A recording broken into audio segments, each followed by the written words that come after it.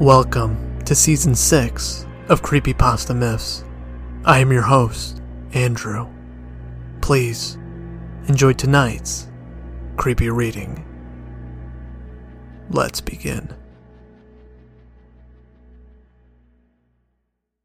Stillwood, written by Joseph K.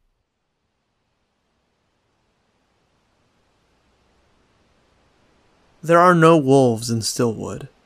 The gray wolves of Virginia have been extinct for over 100 years. Surveys conducted by the National Forestry Service determined that there is no sign of any such animal and has been found since the 1900s.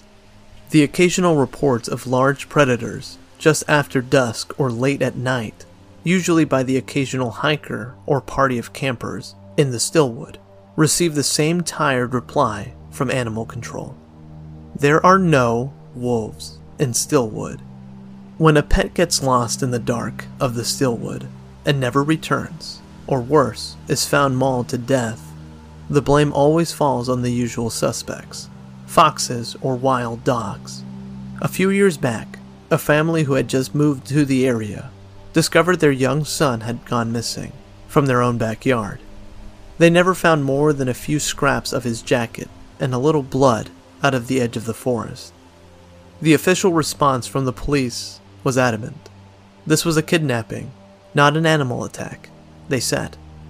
Old-timers like me just shook our heads and muttered to ourselves, there are no wolves in the Stillwood.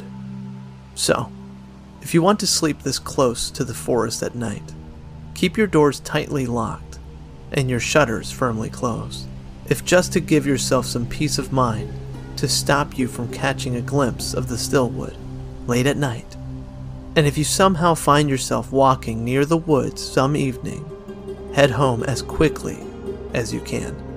Try to ignore the sounds of the night wind howling through the trees. After all, it will not only make your imagination run wild, and if you should happen to see red eyes shining through the mist and the underbrush, or somehow from the branches above, or even through your windows, if you are blessed enough to make it safely home, take what comfort you can in this thought. There are no wolves in the Stillwood.